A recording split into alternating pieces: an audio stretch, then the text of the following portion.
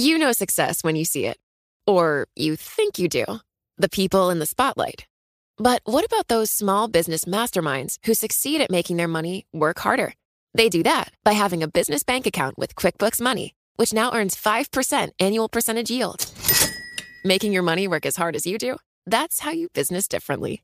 Learn more about QuickBooks Money at quickbooks.com/5APY. Banking services provided by Green Dot Bank. Member FDIC. Only funds and envelopes earn APY. APY can change at any time.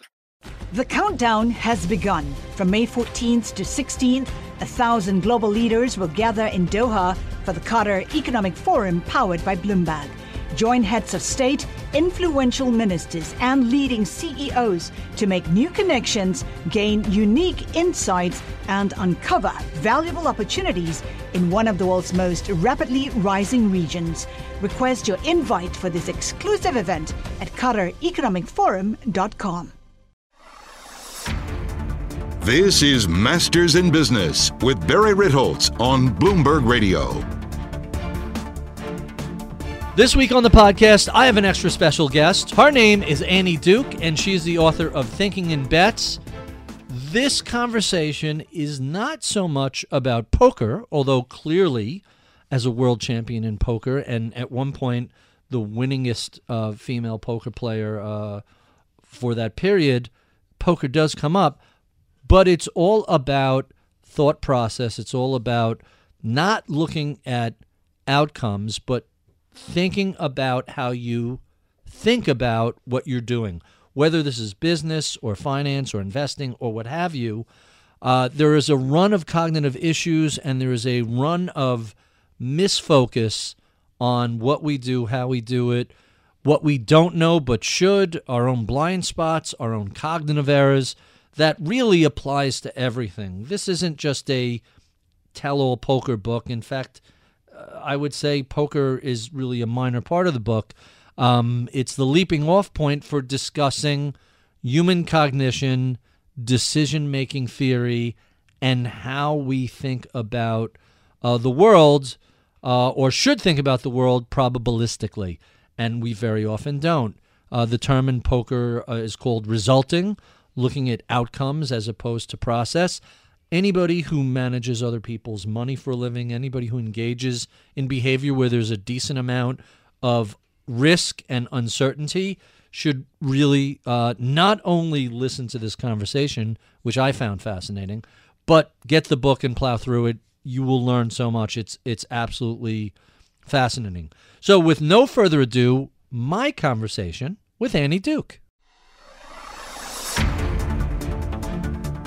I'm Barry Ritholtz. You're listening to Masters in Business on Bloomberg Radio. My special guest today is Annie Duke. At one point, she was the winningest female poker player in history. She won the World Series of Poker in 2004, and she is the author of a fascinating new book, Thinking in Bets, Making Smarter Decisions When You Don't Have All the Facts. Annie Duke, welcome to Bloomberg. Thanks for having me. So I was struck by some of your definitions in the book and how much they reminded me of investing. And my definition of investing is deploying capital on the basis of limited information about an unknowable future. That sounds a lot like the way you described playing poker. It's almost exactly the way that I described playing poker. So the kind of loose definition is decision-making under conditions of uncertainty over time. So that would be a relatively loose definition of poker where you're, just as you said, you're deploying capital based on limited information. That's one source of uncertainty about some sort of uncertain future. That would be luck intervening, which is the other source of uncertainty. So when we talk about decision-making under conditions of uncertainty, those are the two sources which are very nicely put into your definition of investing. And you also spend a lot of time describing the focus on results and outcomes rather than the process that led us to those results.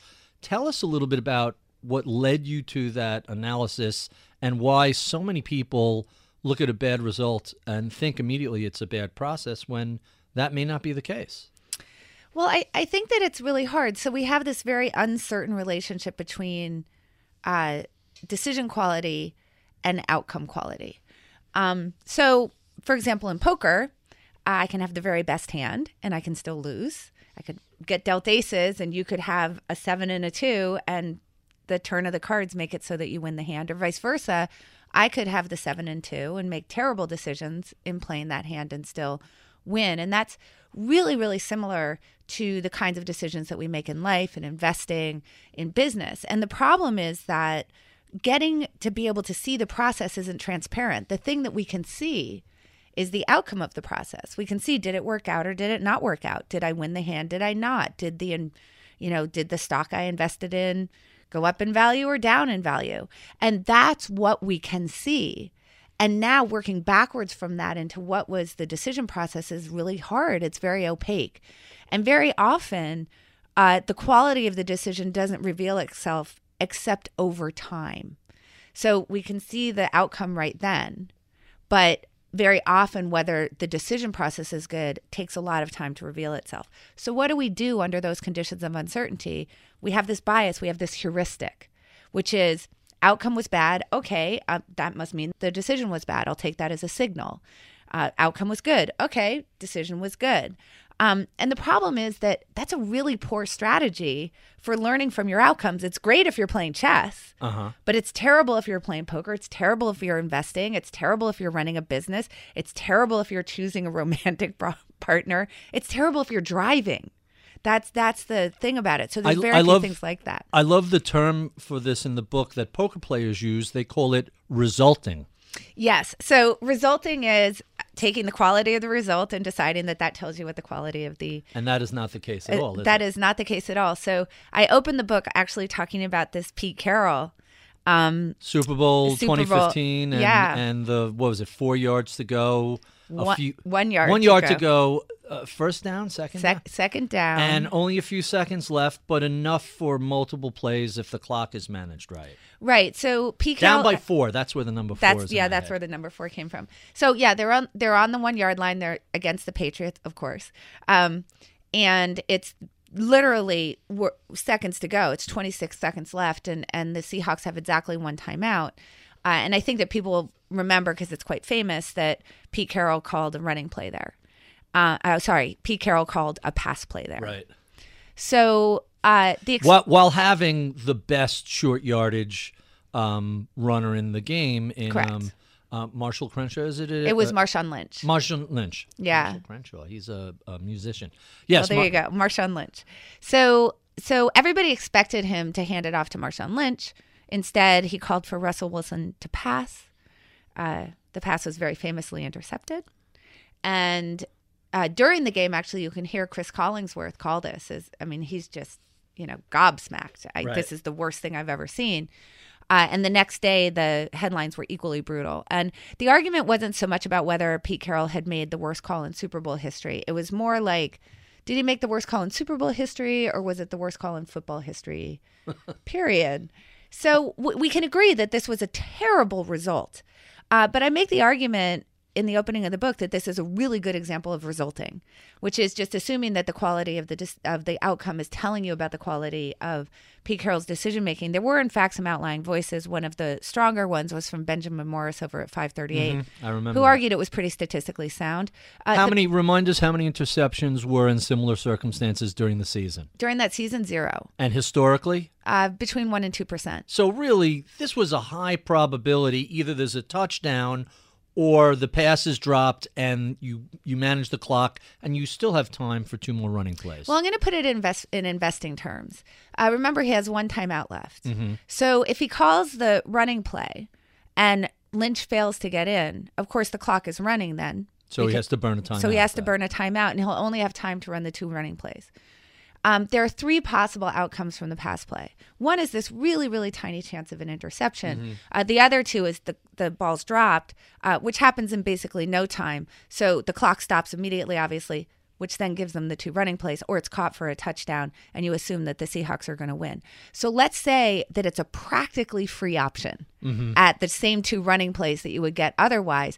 And we all know from investing that options that are basically free. It's, 1% isn't a lot, right? Yeah. It's a basically free option at these same 2 running plays. So I think if we think about it in investment terms, look, we can quibble, right?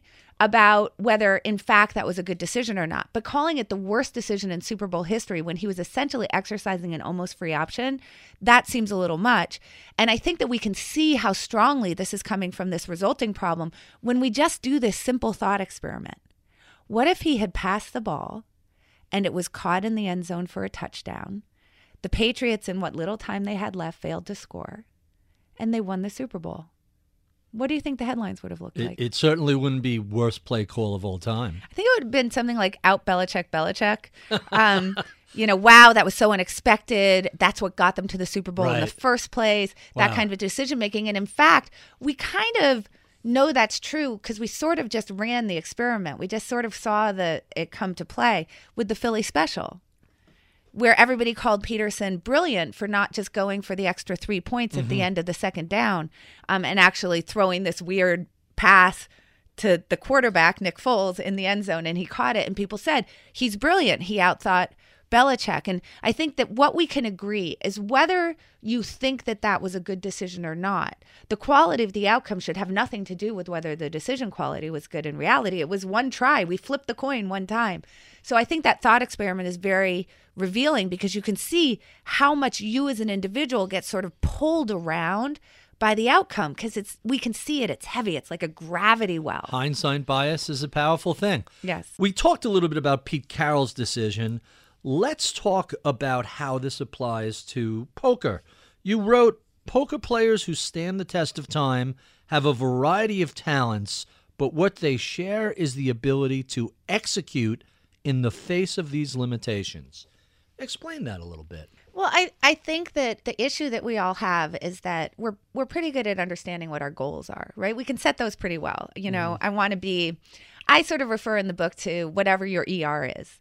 Smarter, faster, healthier, richer, happier, whatever it is, you figure it out. But the problem isn't so much these kind of like, okay, I know what my long-term goal is in the sense, like we can see this with New Year's resolutions, right? The problem is that we have all these small little executional decisions along the way.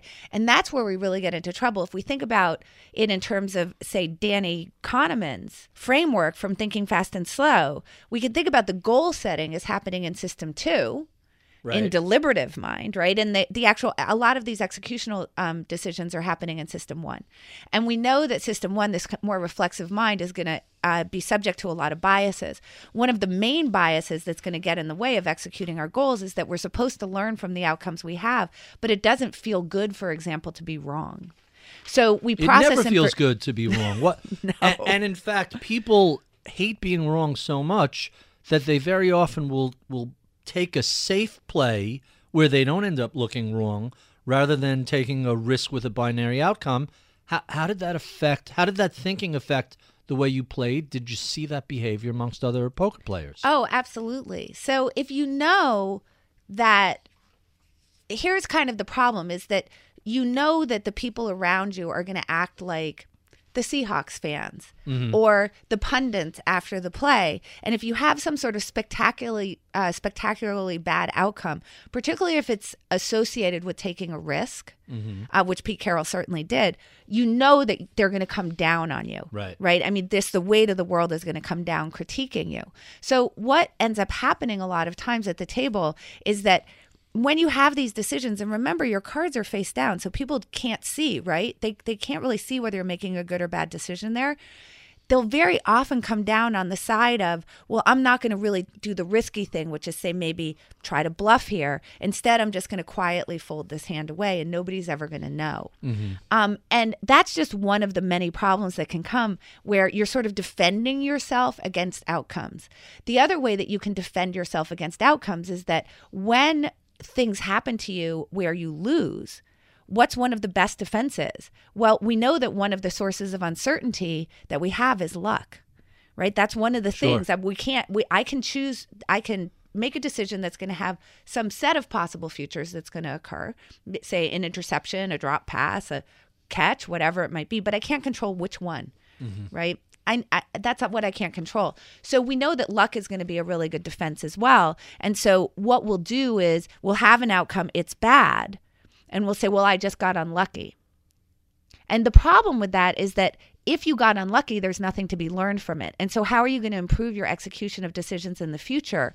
Because you're just offloading that because it just doesn't feel good. It doesn't feel good to say, well, maybe that bad outcome came from the fact that maybe I didn't actually play the hand that well. Maybe I made poor decisions in my investment strategy, or in driving in my car down the street when I got in that accident. You describe that process of self-evaluation of, was this a good decision or was this luck, as one of the more difficult things that you have to learn when you're playing poker.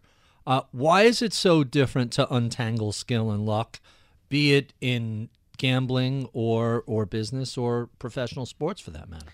Well, again, because we generally just don't have enough data to do it. And we tend to field outcomes one at a time. We don't wait around and aggregate, even if we did. So, for example, I mean, if we think about choosing a romantic partner, say, a spouse, how many tries at that do we have? It's not like we're doing a whole lot of data collection there, right? We only date a few people in our lives. The N is quite small. The sample size is small. It's sort of like most of the decisions we're doing is saying we're going to flip a coin 4 times and then try to say something about whether the coin is fair or not. And it's just hard. And we can't see, nobody sort of pulls back the curtain and says to us, this portion of the outcome was due to luck and this portion of the outcome was due to skill. Right. We just know that we sort of live in this noisy system where sometimes we drive through red lights and we get through just fine. And sometimes we go through green lights and we get in an accident. And it's just not perfectly linked together like it is, say, in a game like chess. If I play poorly, I probably lose. If I play Not poorly, a lot of random luck involved in the outcome of poker. Of chess. Chess, I'm sorry. Exactly. But poker and investing, there is a lot of random luck. And we can't see it. We need like a big sample size in order to be able to get down to say something about those statistics. And even then, we're probably making some assumptions as we're doing our analysis. And that's why it's so hard because, again, all we can see is the outcome, right? We can make a bad decision and it can converge on a win. We can make a good decision and it can converge on the same win.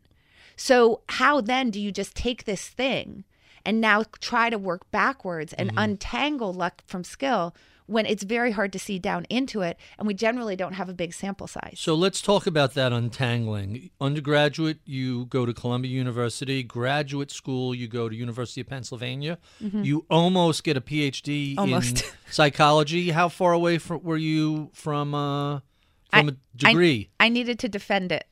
Okay, and I was done. But you're practically, you go to the 9th inning, the 1 yard line, so to speak. Yes, I was on the 1 yard line. And then you moved to Billings, Montana. So 2 questions. A, what motivated the move? And B, how important is psychology to your successful track record in poker? Well, let me say, there's been a lot of moments of luck intervening in my life, which I think have been pretty interesting. So one of them is the moment that I moved to Montana, which came from what might look like an unlucky event, but I guess that it turned out pretty well for me, which was that right at the end, as I was going out for my interviews to become a professor, I had been struggling with some stomach issues the last year in graduate school, and they really came to a head right at that time. And I landed in the hospital for 2 weeks with this very bad stomach problem. So I needed to take some time off. And during that time off, I discovered that now I don't have a fellowship. I need money. The man I was married to at the time had a house in Montana and said, we'll just go to Montana for the summer and you can recuperate there. And during that summer, I started playing poker. And that's kind of how that happened. Now, when you say during that summer you started playing poker, I'm going to correct you slightly because you grew up in a household. Your brother is a multiple poker champion, and you grew up in a very competitive household where there were card games and other things going on that you played competitively within the family. Am I wrong in assuming you were playing poker at home against your future champion brother? Well, not exactly wrong, but also not exactly right. Okay. I would say that the poker chips came out in the house maybe once or twice a year. And it was some games like, I don't know if you've ever played Pass the Trash. No. I think the more common name for it, my dad called it Pass the Trash. I think the more common name is Anaconda. Okay, that I've played. You've played. So you're passing like 3 cards to the right, 3 cards. You would never play this in a casino, of course. So we'd play things like that. So mostly, actually, we were playing games like Hearts, Oh Hell, which is a sort of simplified version of bridge. I played bridge starting when I was a teenager. A lot of like gin. And the thing about that is while you don't necessarily have this kind of ongoing betting element that you do in poker, you have a lot of the same elements of uncertainty and luck. So being able to reason around those kinds of games certainly helped me with poker. So that was definitely the first moment of luck. The interesting thing with how does psychology help is that when I first started playing, I think that people thought that I studied clinical psychology, which would be like understanding like why are you depressed or why are you anxious or those kinds of things. And they thought that that would be really helpful because I would have some sort of analysis of your personality. I suppose that might have been helpful, but I've never taken a class in clinical psychology in my life. So I know no more than from my own going to a therapist. Where it actually was really helpful was in cognitive psychology. What you're studying is these issues of how do you learn in uncertain systems? How do we process information? What are the biases and heuristics that get in our way? Now, that was incredibly helpful for understanding not only the learning problem that I was about to face, in terms of, I'm getting this feedback at the table and these outcomes are coming my way. And how do I actually become better? How do I figure out how to be a better decision maker in this game? But also, how might other people bias be expressed at the table in a way that I could strategically use to my advantage? And that was incredibly helpful. Let's talk a little bit about your actual poker career because you've obviously won a lot of money. And the World Series of Poker is a big event each year. At what point in your casual poker playing did you reach the understanding, hey, I could earn a living this way? So when I was in graduate school, I was living on my little fellowship. My brother was already a professional poker player, so he would bring me out to Las Vegas maybe once or twice a year, and I enjoyed watching him play, but when he was in tournaments, you can't actually sit behind somebody. And so you were just sort of standing on the rail, and that's pretty boring. So I told him I was kind of bored. And he actually gave me a tiny bit of money. I mean, it was like $300 or something, and sent me off to play with a little napkin of hand rankings, basically. Like literally written in a cheat sheet. Yeah, it was written Four in of a kind beats a straight. Well, I knew that part. It was here are the hands you're allowed to play. Oh, okay. Right, and it was written in with a Keno crayon, like literally on a napkin. This is what I had, and I walked over to like the Fremont Casino. The poker room I think was next to the Carl's Jr. and that's where I played. So that certainly, that was when I was an academic, so it never occurred to me. I would say that pretty early on, in sitting down at these tables in Montana, I figured out that I could make a living, but my reference was to what the starting salary of a professor was, which I think at the time I was applying for jobs that were about $23,000 a year. So that's, was a low bar for what you felt the living was going to be. I had this really big advantage, of course, which is that I had these great mentors. I mean, my brother among them, Eric Seidel, was one who was really, really amazing and very generous with his thoughts. And that cut a few years off the beginning of my learning curve, I would say. I had a big leg up. And I was playing against people who weren't world-class players. They were playing in a game where you had about $300. Maybe $600. So you're playing with ranchers and farmers and truckers and other people just passing through. Yeah, and I have world champions coaching me. Right. So you were the ringer at the table. As it turned out, yeah. So, I think the first month that I played, I remember I had a little notebook and I made $2,800 that month. Obviously, that doesn't mean that was my expected value, but it looked pretty good to somebody who was applying for $23,000 a year jobs. That's right. So already you're up to 30,000 plus. So right. So I was like, "Whoa, I'm gonna make it." From that point when you realized, hey, I can make some money doing this. How long was it before you realized I'm a world-class player? I am a poker expert. What was that timeline like? That was never. I retired in 2012, and I still don't think that. Even after you won, you never thought, oh, I'm a world-class player? Or were you thinking, well, there was a decent amount of random luck in this. It could have not been my skill. So I think that this is actually really important for anything that you do in life in terms of what my mindset about it was, which was that I think that there's a difference between sort of being humble in the face of the game that you're playing and humble in the face of the opponents that you're facing. That's a very interesting dichotomy. Yeah. Right, so the interesting thing with poker is that, certainly for a human being, the more that you play, the more you kind of realize that you have no idea what you're doing at this table. That it's such a complex decision problem, right? I mean, all the cards are face down. And there is a lot of luck, and it's an incredibly hard learning problem. And you're really just trying to get a little bit better. You're trying to get closer to understanding what the primary line of play is. And it's very different than in chess. In chess, you can really go back and you can deconstruct with great certainty, what the possible lines of play were, what your responses might be. And you can really kind of work that game to the end. In that sense, it's more of a mathematical calculation. But isn't recognizing the degree of luck and randomness in outcomes and a certain humble uncertainty of your own skill set, that metacognition, isn't that to channel Dunning-Kruger effect, isn't that an acknowledgement of your own skill that you reach a point of saying, oh, there's this much randomness in it, and I'm aware of it? Absolutely. And there's this much that I don't know and can't know. And I mean, even toward the end of my career, so I retired in 2012. I think it was 2010. I won the NBC National Heads Up Championship. And what was the purse? I think that was $500,000, I think was first place. I don't really remember. Who could remember each $500,000 they win? I mean, it's just $500,000. Well, the thing about poker, it's not really about the money. It's about, like, how do I make the best decisions to get to where I'm going? So you actually it's actually a necessary factor to separate yourself from the money, because otherwise the money can cause you to... Sure. That's why surgeons don't operate on their own family. There has to be some like you need a separation. Distance. So you actually kind of don't think about things like money. So, I mean, I could look it up for you what I won. But I think that even then, like right before that tournament, my game had made a big change. Like I discovered new things about the game. So I think that it's this paradox, which is that in order to get better, you sort of have to recognize your actual lack of expertise, again, in relation to the game. Now, that's different than me feeling like if I sat down at a poker table that I would be better at this problem than you, which I do.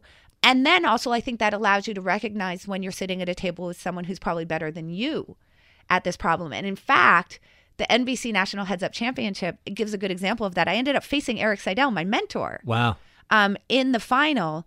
And I knew he's going to outthink me. I mean, he's just a much better player than I am. Right. So I injected a lot of luck into that match because I understood that if I have to execute a lot of decisions against him where he has an edge on every single decision, right, I'm going to be in big trouble. But if I could get my money in one time, hoping to sort of get close to a 50-50, that I would be better off because I could just win that. So he couldn't just sort of chip away at me with his edge. Your play was, let's go for the random outcome, and I have a much better shot. Yeah, because you're a better decision maker than I am. And so if I let you make 100 decisions against me, that's a sure loss for me. But if we just go for one big decision, you can get lucky on the one coin toss. In investing, we call it relative and absolute returns, and you're making that bet that way. Let's talk a little bit about blind spot bias. And you actually write in the book, as have other people, blind spot bias is greater the smarter you are.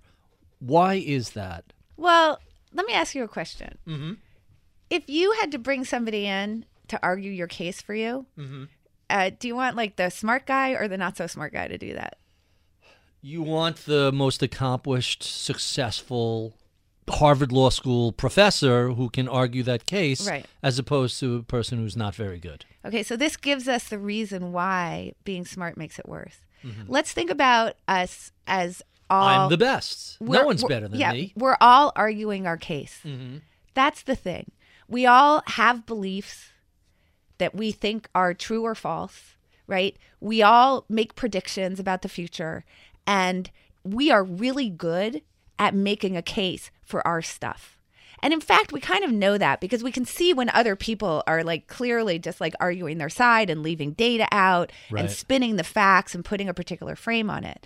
So here's kind of the problem when you're really statistically adept or you're very mentally agile, is that we all want our beliefs to be true. We all want our predictions to be right. And so we will argue in order to make our case. We're kind of our own best PR agents. And the smarter you are, the better you are at the spin. So if I have to go and say, make a statistical case for, say, gun control lowers crime or gun control increases crime, give me those two cases to make. Depending on what my beliefs are, I can go and find lots and lots of support for either side.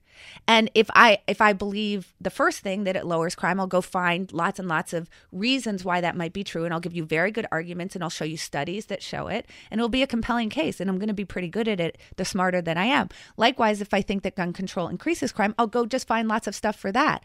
And the interesting thing about it is I won't know I'm doing it necessarily. So that confirmation bias is completely subconscious, you're unaware of that. Well, there are definitely people who are spinning. I mean, it's not like people aren't sometimes purposely doing that. Sure. But I think that the really insidious part of this is that we generally don't know that we're doing it.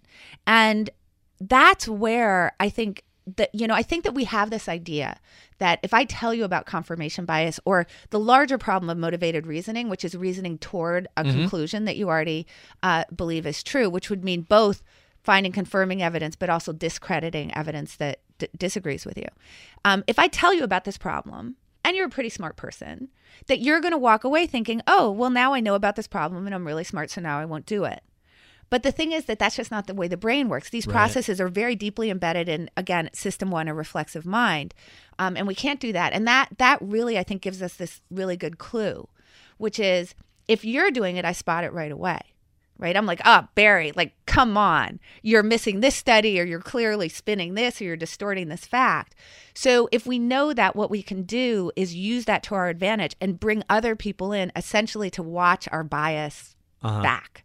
Right? And if we can make an agreement, and I can say, look, I want to have this kind of charter with you as my friend, that when you spot me in this place where call me out for spinning. Call me out for spinning. If you have information that disagrees with me, please offer it to me. I will try my hardest to not be defensive. If you think that I'm being defensive, you'll call me out on that too. And we're going to really help each other. And then I'll do the same for you. And get some people to go do that for yourselves, because we're good at seeing it in other people. Right. We invest so much time and effort and energy creating a model of the universe around us that it's always a challenge when something undercuts that belief system. In fact, here's a quote from the book. Instead of altering our beliefs to fit new information, we do the opposite. Alter our interpretation of that information to fit our beliefs, also known as cognitive dissonance. Why are we so hell-bent on not changing our minds, even when confronted facts to the contrary? Well, so I think Kahneman really has a lot of great stuff to say about this. Generally, we want to have a positive narrative of our lives. Now, surely, this kind of goes back to that long-term goal versus, what are we doing on execution? We can recognize that in the long term, the more accurate representation we have of the objective truth. In other words, the more that we're willing to change our beliefs as we get new information, probably the better our long-term return is going to be. And that means that our better decision-making, more accurate model. Yeah, and then we'll have a better narrative of our lives. But again, remember I said we're not very good at aggregating, right? We like to do things as it comes in. And when we get outcomes that come in, either information that disagrees with us or a bad outcome or whatever it might be, it's this momentary, it's like in the moment, it's a hit to our self-narrative. Because being wrong feels bad. Finding out that our belief need to be altered feels like being wrong. Finding out that a prediction that we thought would come true doesn't come true feels like being wrong. And all of those are hits to our positive self-narrative. So what do we do in the moment? We swat it away in whatever way we can. Either we say that something was because of luck, that it wasn't our fault, that we couldn't have known. How could we have seen that coming? That was out of our control. Or we discredit the information that disagrees with us. We'll say that person isn't credible, or that study doesn't have a big enough sample size, or the statistics that they ran on it were bad. When we see things that do agree with us, we hold no critical eye to it whatsoever. It's just like, yeah, that's right. So you can think about, like, I think about this, like, if let's say that you're a big opponent of trend following. And you really think that trend following is a ridiculous investment strategy. What are you going to do when you see something that's very critical of trend following? You're going to go, yeah, great. Absolutely. And when you see something that suggests that maybe incorporating some trend following ideas into your own investment strategy might be a good idea, and it has all sorts of reasons for that, you're going to literally pick it apart and talk about why the author isn't credible and everything that's wrong with it. Because otherwise you have to update your own belief. And when you update your own belief in sort of you downgrade it, right? It doesn't feel good. And I think that what you need in order to kind of get around this, and this is where like having people to help you really is good, is to have your identity not be driven so much by this idea of right, meaning I have these prior beliefs and I want those things to be right. I just want to reaffirm the things that I already believe. And switch to this idea of I want to be accurate, that accuracy is what feels good. In other words, building the most accurate model of the world, which requires that you view your beliefs as in progress. And once you view your beliefs as in progress, you can't really be right or wrong anymore. They're just provisional until the next upgrade. They're just provisional until the next upgrade. And you're going to help me do that. Mm-hmm. Because when you see me start to get defensive and start to discredit something that you know disagrees with a belief that I might have had, you're going to say, hey, do you think maybe you're doing this thing and don't remember the belief is in progress, and how much would you change your belief now? And, this is going to help you have a more accurate view. And this is where the title Thinking in Bets really comes from, because the person who wins in a bet is not the one who affirms their priors. It's the person who has the most accurate model of the world. And so thinking about decisions as bets, as you said, you have some limited resource that you're investing based on limited information on an uncertain future, allows us to view our beliefs more in progress, because that just wraps the uncertainty into the whole process and allows us to be more accurate in the long run. Some of my favorite writings on probability theory and cognition and our own internal models mention something that you mentioned early on in the book, which is if you want to be better at any probabilistic exercise, be it gambling or investing or what have you, you have to be willing to say, I don't know, or I am uncertain. Explain why that's so important and why so few people are willing to do that. Sure. So on the why it's so important is I think that top of the list is that it's a more accurate representation of your beliefs and predictions. Predictions, by definition, even if you have all of the information, even if everything is known, predictions have to be uncertain just because we don't know how the future is going to turn out. So the best example I can give of that is if I have a fair coin, I can tell you for sure that it will land heads 50% of the time. That doesn't mean that I know it's going to land heads on the next try. So that prediction must be uncertain. And beliefs are uncertain as well. There's all sorts of things.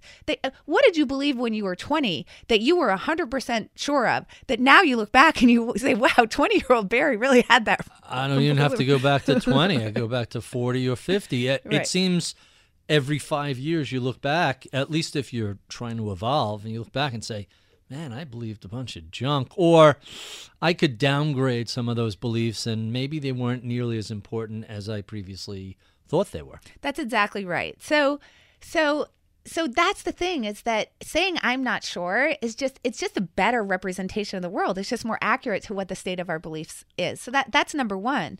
And then number two, acknowledging uncertainty. Here's the big problem: making decisions when you don't have all the facts. We can't control luck, right? Luck is, okay, it's going to land heads 50% of the time. I really can't control the coin on the next flip. What I can do, though, is get more information. So how do I do that? I have to make sure that I'm open-minded to the information, and also that I'm information hungry. Mm-hmm. So once you start acknowledging uncertainty, what does that do? It creates this information hunger in you. Because if I'm certain about a belief, why am I doing research on it? Why am I going and seeking out information that might help that belief? I'm already sure. But if I acknowledge my uncertainty, this is why it's so important. It makes me information hungry. It makes me want to it makes me open up Google. Not only that, but here's the great thing, is that when I acknowledge my own uncertainty in the way that I speak, it gets you to start telling me what you know. Because when I say for sure, let's say that we'll go back to the trend following. Let's say that you're somebody who's a real trend following person. And I just say, I don't know that about you. And I just say with certainty, well, people who are trend followers, they're just idiots. Mm-hmm. I can't believe they think that that's a good thing to do. Do you think you're going to share with me any information that you have about why you think trend following is a smart strategy? I like to argue, so perhaps. Perhaps, but I'm probably shutting you down, right? Because either you don't want me to think that you're an idiot, or maybe you just don't want to embarrass me, and so you don't speak up. Either way, you're probably kind of mad that I said it. But if I say, I've always been a little bit of a trend following skeptic. But I'm not sure. Not etched in stone. Not etched in stone. Now you trend following enthusiast you're now going to start telling me all the things about why you think that it's a great thing. And we're actually going to get into a discussion where both of us are going to benefit from it, because you're going to learn from my skepticism. I'm going to learn from your enthusiasm. And we're going to get closer to what the actual truth of the matter is, because I've opened the door wide to say, tell me what you know. And that's the thing. That's what we have control over. We can't control luck. We can control the quality of our decisions, which means getting more information and refining and calibrating our beliefs, which I can only do through information coming my way. We have been speaking with Annie Duke. She is the author of Thinking in Bets, How to Make Smarter Decisions When You Don't Have All the Information.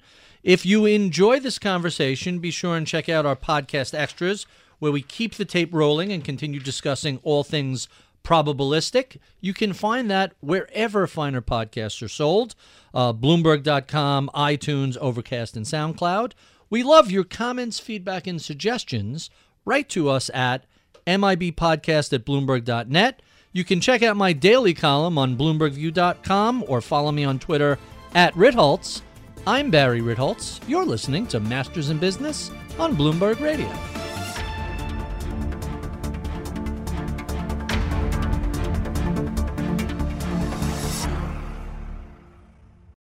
Success is more than the final destination. It's a path you take one step at a time. It's discipline, it's teamwork, and it's the drive and passion inside of us that comes before all recognition. It's what Stifel's been doing for over 130 years. Quietly, yet strategically, Stifel's become one of the fastest growing wealth management and investment banking firms in the country. Our financial advisors go beyond traditional wealth management to provide clients with direct access to one of the industry's largest equity research franchises and a leading middle market investment bank, because success is the drive it takes to keep climbing, the passion to keep investing, the best of each of us made better by the best in all of us. And that is where success meets success. Start your journey at Stifel.com. That's Stifel.com. Stifel Nicholas and Company Incorporated, member SIPC and NYSE. Welcome to the podcast. Annie, thank you so much for doing this. I was taking notes, which I never do or rarely I love do, it. because I have some things to share with you which are hilarious. Okay. You mentioned trend following Yeah. as a sample. Are you familiar with Michael Koval's book, Trend Following? Well, I am. I've actually been on his podcast 3 times. You have. I really enjoy the conversations with him. He's a fascinating guy. He His is. background, everything Yeah. with Vietnam is amazing. Have you seen the most recent edition and who wrote the foreword to it? No, is it you? Yes, it is. I love it. How hilarious That is is so hilarious. So I actually picked trend following as an example because I kind of follow finance, somewhat. And I see that there seems to be a lot of emotion around it. Totally. So I like to pick topics that are emotional, because if I ask you your opinion about skin cream, it's Right. like you're probably going to be Oh, pretty I have rational. opinions about that also. Oh, okay, fair. But the whole thing around trend following It's like is people seem to really. It's like the Jets and the Sharks, and they're going to meet and have a riot. there is something to the concept that if you have a systematic approach to investing and it's mechanical and you follow it with tremendous diligence, that, if you go back to the original book, oh God, I'm drawing a blank on it. That the one of the turtles that were mentioned in Market Wizards is the original book by Jack Schwager. The turtles that Mike Koval talks about all the time. If we could raise traders the way they grow turtles for export out of Asia, can we teach them mechanically? And it turns out you more or less can, assuming people are willing to do that. Yeah, well, I think it's interesting. I think that when there's some width in the market in particular, that becomes very easy to kind of do these kind of mechanical strategies. So the way that I would relate it to poker, which I always thought was very interesting, so I used to teach a lot of poker seminars. In fact, I'm a big proponent of, if you want to get better at anything, try to teach it. 100%. So when I started teaching seminars, there were a whole bunch of things that I was doing at poker that I actually ended up throwing out, because I realized that I couldn't actually explain it coherently to another human being such that they could execute the strategy themselves. Uh-huh. But one of the things and these were generally intermediate players, would come up, and one of the most common questions they would say to me is, don't you hate playing against beginners? Don't you hate that? Why? Because of the potential random outcome, or I think because it was more unpredictable. And I would say to them, "What? No, I love playing against beginners." And my question to them was always this: if you had to play like a tennis match for your life, like someone's literally going to shoot you in the head and kill you if you don't win, do you want to play against a beginner or an intermediate? And they would say, well, a beginner, of course. And I said, well, it should be the same for poker. And what I figured out was that the reason why they felt that way is because there's this thing you can do in poker called bluffing. And bluffing is really exciting, right? It's like, I outsmarted you. I had the worst hand and I made you fold the best hand and right? I'm great. Well, bluffing can be very hard to do against beginners. And the reason is that beginners kind of don't know enough about the game yet that they understand that your actions should cause them to fold. Right. So the takeaway is don't bluff against beginners. Right, except that means that you're playing an incredibly mechanical game. So essentially what you're doing is you're just kind of waiting for certain kinds of hands. You're waiting until your hand is pretty good, and then I'm just getting you to bet way more money than you should. And and that's the way I'm winning. It's mechanical. And what I discovered was people don't like winning in a mechanical way. It's almost like they feel like they're cheating. No, I don't think it's that they feel Maybe like that's they're the wrong cheating. Word. It's not them making the decision. They're just following the rules. Right. So what I would try to do, it's like, yes, it's not that they're not the ones out thinking anyone. Right. Like they're not playing spectacularly. So what I would try to do is get them to a more meta place, which I think brings us to this, what you said about trend following, to this more meta place of if you view your job in the game to make the best decisions that you can against the way that the market is behaving, right? Because the poker table is just a market, right? So the market is behaving in a certain way. Let's say I'm at a table full of a lot of beginners. It's going to behave differently than if I'm at a table full of experts. That my job is to come up with the best strategy given the market that I'm playing in. And if I understand that, then it's a form of outsmarting my opponents to move to this more mechanical version of the game. In the same way that when I played against Eric Seidel, I was willing to say, I'm not going to try to outthink him. Right. I'm just going to go with luck. And I'm pretty proud of that as a strategy because it's a meta strategy. It's like, what did he say to you after you beat him with that strategy? What was the subsequent conversation? I think he was really proud of me. Really? That's a well, great he was my mentor. That's a great mentor who says, so now the student has become the teacher. And well, sort of, because I was admitting that I still couldn't outthink him. But yes, but he was very proud of the fact that was the strategy that I You looked came at the up lay with. of the land and you chose the smartest route to give yourself the best possibility of winning. It still could have come up against you, but you think playing the other way, you would have had no shot. And by the way, I get it. When I play against beginners and they win with some hand that like no reasonable person on earth, whatever, I have that feeling of like life is unfair and, even though you know better. Sure. There's that blind spot bias rearing its head. Yeah. I mean, one of the things I really try to get across in the book is that I know all of this stuff and I still do it. It's just that I do it a little less, and a little less, as you know, just compounds over time into such a higher probability of good results. The other thing is because I know I'm accountable to the people that I have around me who are going to hold me accountable to bias thinking, who are going to say, no, that's not okay, that I'm much more likely to catch an error and I'm much more likely to get it faster.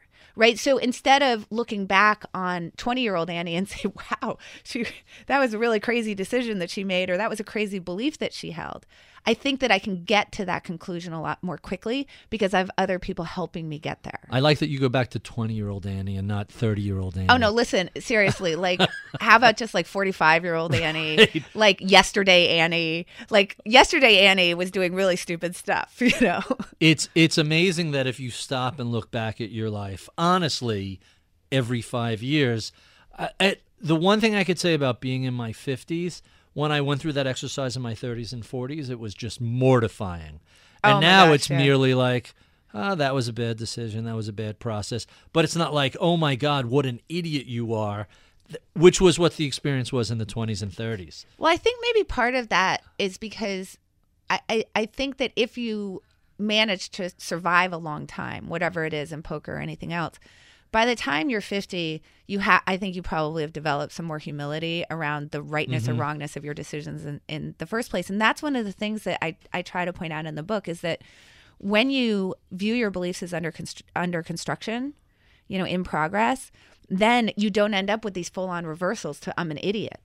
Right? Because you kind of didn't view yourself as a genius in the first place. And so I think it's a place where you end up, first of all, being much more compassionate to yourself, because you sort of realize it's like, okay, but I was only like 62% on it anyway. So now, all right, I'm 47%. Okay. It's right? a modest adjustment. Right. It's like an adjustment to what your level of confidence in the whatever the belief is that you hold. And I think that that's just kind of a nicer way to be to yourself.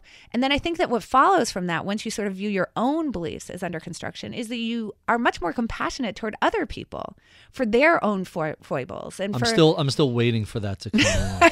At least when I'm driving, I'm waiting. Well, my wife and different. So I don't do New Year's resolutions for the exact reason you were implying. Yes. The decision it's all about the process. Yes. But there were two processes I wanted to try and spend a little more effort with. One was just being nicer on Twitter, because there are some people on Twitter that started this year around the holidays. Some people are just jerks on Twitter, and it's like, you know what? That's a bad look. Let me see if I could be less of a jerk. And then the other thing was in real life, hey, can I be a little nicer on the highway? Just pick up whatever karma points, letting people in, but I still find myself constantly going to say, your left directional has been on for about 3 miles. Either make a left or shut that off. And my wife is like, I thought that was going to stop. And it's so hard to make those little changes. It is, but do you think you're doing it slightly less? Oh, I am. And I that's think I what am matters. doing it less. See, and that's what matters. See, that's the thing, is that I think that in general, it kind of goes along with that idea of there's only right and wrong. So that if you present me with information that disagrees with me, the only choice I have is right to wrong. Right? I have to do a full-on reversal. If I'm like, I'm 62%, and you present me with information, now I'm like, okay, I'm 47%. It's just a easier way to be, right? So I think that to say, I have this idea that I want to be nicer on the road, and to hold yourself to a standard of perfection, you're just setting yourself up to feel bad and to lack compassion for yourself and for self-recrimination. If you say, you know what, I'm doing a little better. Like, that's great. I don't want to make it too easy on myself. The other two notes. You're more likely to succeed if you do, though.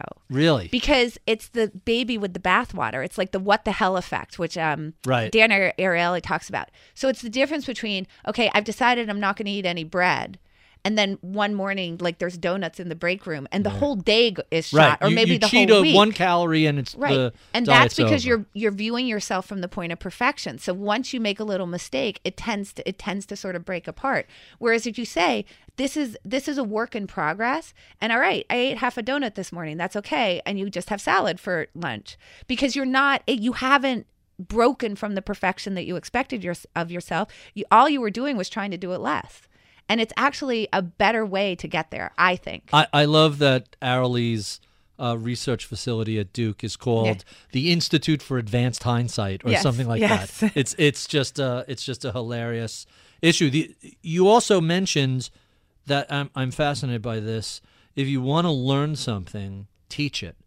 And over the past, I don't know, let's call it a decade, I've been giving presentations around the country, around the world. And each presentation almost always leads to the same sets of questions. And it makes me realize I'm doing a bad job teaching this if I get the same questions over and over again. And so each presentation leads to the next presentation and a different set of questions. And I'm kind of coming to the point where I'm not sure if it's that I'm a bad teacher or that I'm just provoking people's thoughts that they're going to ask. But when you consistently get the same questions, it makes you think there's something about this presentation, which often has elements of cognitive issues and confirmation bias in it, that leads people to the same sort of spot. It's kind of fascinating. So, I think that is, and I think that the analysis is really interesting, because it could be that there are some concepts that are hard to get to within the presentation, and you're kind of anticipating that those questions will come and planning to handle them in Q&A. I do that some. I should look into that, because I don't. and sometimes it's that this sort of comes to, okay, I could anticipate this question. Right. So let me see if I can fit that in with the key concepts. But if there are these big concepts that I'm trying to get across, and trying to go down the tangent where I know this question is going to be coming my way is actually going to distract from the larger concepts. Maybe it's you're getting those questions because you've given them the large concepts in such a great way. I'm not saying that that's true. I'm saying like we want to sort of think about it from both sides. Mm-hmm. What I've been finding lately is I've been opening my talks with a video of the Pete Carroll play. Sure. And so my questions tend to be people telling me that I'm an idiot and that Pete Carroll actually made a really horrible decision. And even after you've spent a half hour explaining why, statistically, this was not a terrible decision, and you're just focusing on the outcome. What's interesting is that what I didn't say is that Bill Belichick thinks it was a good call. Not because no, he won. said that the formation that they had the same defensive formation earlier in the game, and it was actually a run protection. And so he suspected that Pete Carroll had seen that and so called a pass. Mm-hmm. Mike Lombardi, who is a great analyst, he actually has worked with Belichick and Bill Walsh and all these guys. He has a book coming out also. Yeah. It's coming out in September, and it opens with the same play. Mm-hmm. And it discusses it from a formation standpoint as well, where he sort of comes to the same conclusion. And I kind of mentioned that, so I sort of get myself all there. It's usually people who are Seahawks fans. Of course. I mean, so the thing is that, I mean, this is why I said, when you asked me, well, why did you choose trend following? I said, well, I tried to think of something in investment that has a lot of emotion attached to it. Mm-hmm. Is that when people are really emotionally invested in the belief that they have, and particularly in the outcome in this case, right, because the Seahawks lost. There's no objectivity whatsoever. It's very, very hard even when you're presented with information that might moderate your belief. It's just hard to do it. We're just too emotionally lit up to do it. It's that system one doesn't let it get to system two. Yeah. So I think that there are many things where someone could get up and give a talk and say all the things that I said, where maybe I would go, "You're dumb. That Pete Carroll was an idiot." It's just a matter of like trying to do it less. But I do find that I seem to be getting a lot of that people sort of writing into my website and being like, "No, that was a horrible call." Are you seeing these all coming from the Pacific Northwest? Or it seems to be. Yes. Yeah. What a coincidence. All right, so I have a ton of my favorite questions to ask you, and I know I don't have you forever. Let me jump into some of these things because I think your answers to this are going to be fascinating. Tell us the most important thing that people don't know about your background. About my background or about me now? Sure. I'll tell you about me now. Is that I think that I spent so much of my life in this really competitive environment. So when I was younger, when we would play cards, my brother was 2 years older than me, which when you're 7 is like, they might as well. Yeah. Right. And my dad, of course, was a middle-aged man, and both of them were very competitive and never let me win. So I would literally almost every night that we were playing cards, the cards would end up getting thrown against the wall by me at some point. And that was actually my biggest challenge when I was playing poker, was trying to get that emotional component under control, trying to get that competitiveness to a place where I could be smoother and sort of like accept the outcome. Because I would just when I was young, I would just become completely unhinged by it. Right. You don't want to be rattled at the table. Right. I've gone so completely the other way that since I retired, if I were to go out and play tennis with you, I would ask you if we could please not keep score. Really? Yeah, because I just want to play and have both of us get better. The people that I play with, I always bring to my tennis lessons, because I just want I'm so much more focused on this kind of win-win, which is one of the reasons why I think I love the process of writing the book and giving talks, because it's so not competitive, And I feel like I've sort of shed a lot of that now. I mean, I don't know if people around me would agree, but it's certainly less. That's very interesting. You mentioned some of your early mentors. Give us a little background on them. Yeah, so I got plugged into, through my brother, this amazing group of players in New York. So they all started off playing in New York. They had all come from this games background. Eric Seidel was an amazing backgammon player, and he was also an options trader. Mm-hmm. And then, my brother really got in there through chess. You had Dan Harrington, who won the World Series of Poker main event. I mean, world champion, amazing player, has written some of the most incredible books on poker that you can get. Harrington on Hold'em. If anybody's interested in learning, go get those books. Guy named Jason Lester, who was one of the best backgammon players, and I got plugged into them as mentors. Now, what's amazing is how much money collectively that group of players has made. I have it in a endnote in the book, but just so that you know, Eric Seidel alone has earned $38 million in tournament poker. So these were my mentors. And Eric, I think, is particularly prominent in the book because when I talked about how do you have people watch your back, he's the one who said this thing to me. I had known him since I was 16 when I wasn't a poker player, and we were just like friends because he was friends with my brother. Mm-hmm. Then all of a sudden I'm a poker player and I walk up to him like he's still my buddy one day. And I just start moaning to him about this horrible luck that I had and I can't believe this. I got so unlucky. It was such a bad beat, blah, blah, blah, blah, blah. And he laid it out for me. Boom. He said, why are you even telling me this story? Like, do you think I need like your emotional hard luck story? Like foisted upon me. I've lost with good hands too. Like, do you have a question? Because if you have a question, I'll talk to you all day. But I just don't want to hear about your bad luck stories. Like literally there's nothing to be learned from it. And while it sounds a little bit harsh, that was the most important moment of mentorship that I've ever received in my life. Mm-hmm. That's quite interesting. So anyone else influence how you approached the art of gambling? Yeah. I mean, I just obviously that group. And then within poker, there was also a guy named John Hennigan, who's actually mentioned in the book, who was someone I watched really carefully. I think that some of the most important lessons I learned from people who probably didn't understand that they were mentoring me in some way, where I was just learning from them. And in particular, the important lessons for me were people who played in ways that my group had not taught me to play. So they were playing strategies that were very different from the kinds of strategies that I was being sort of taught and that were being fostered in me. And this initial feeling on my part of, they must be really bad. Like clearly they're just idiots and they're winning because they're just getting lucky, simply because I didn't understand their strategies. And that shift of learning to sort of dig into their strategies and figure out why it was working for them and what they were doing, even though it wasn't something that I was coming in thinking was sort of the right play, was really actually important. It's that openness to things that you don't understand, that just because you don't understand them or they're not within your wheelhouse doesn't mean they're bad. Sometimes it does, but it doesn't always. And that was, I think, some of the most important mentorship that I received. And I don't think those people know that they mentored me. Tell us about a time you failed and what you learned from the process. Oh my gosh, which time? I mean, pick so one many. At random. I mean, I feel like for a long time, I sort of carried around not finishing my PhD as a failure for sure. Mm-hmm. I think that was a lesson in compassion toward myself.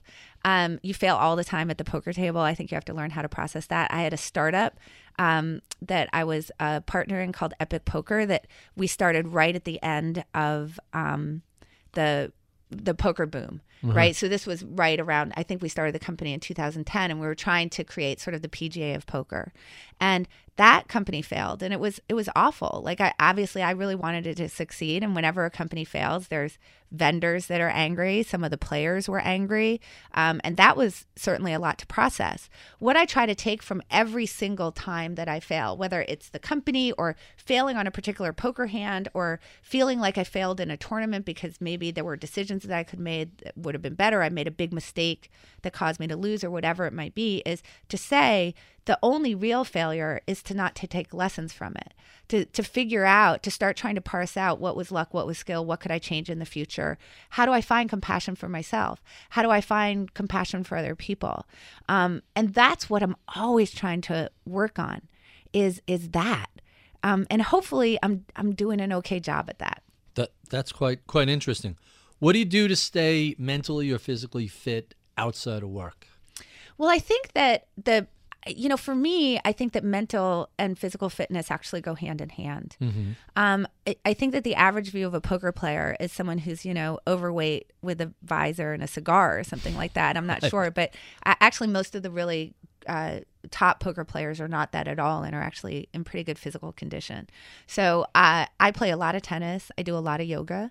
I do something called Solid Core, which is like sort of Pilates on steroids. Uh-huh. And I spin.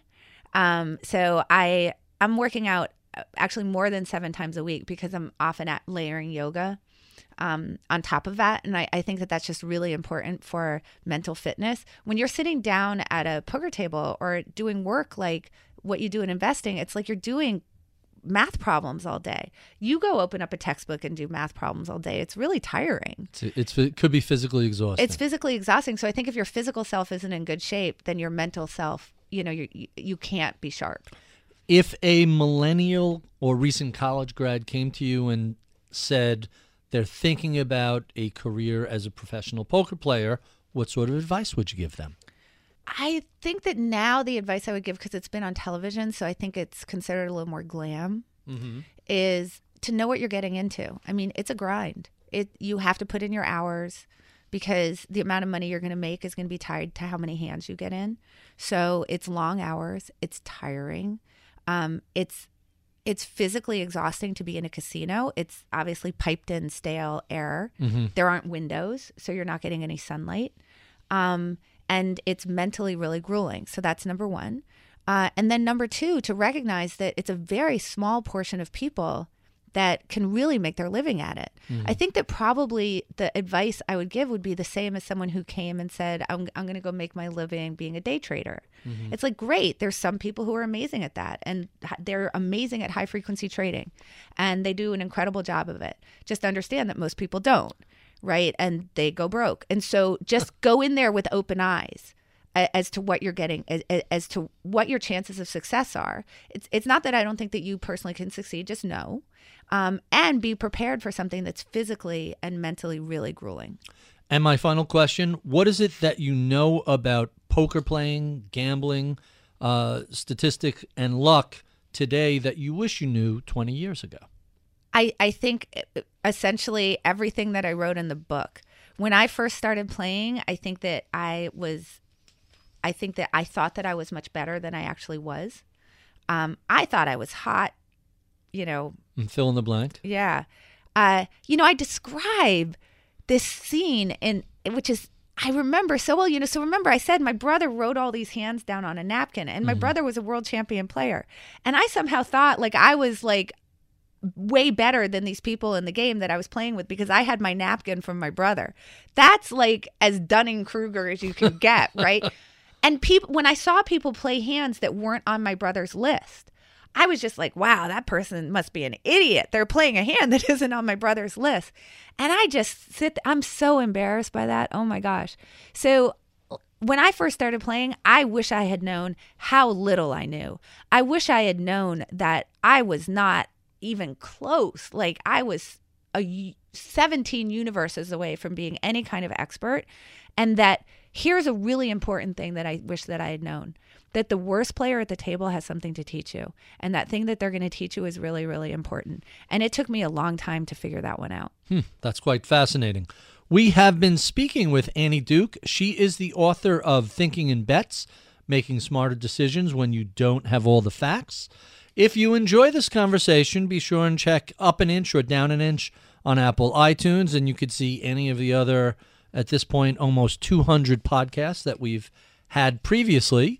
We enjoy your comments and feedback and suggestions. Write to us at mibpodcast@bloomberg.net. I would be remiss if I did not thank our staff who helps to put together this podcast each week. Medina Parwana is our producer and audio engineer. Taylor Riggs is our booker. Mike Batnick is our head of research. I'm Barry Ritholtz. You've been listening to Masters in Business on Bloomberg Radio.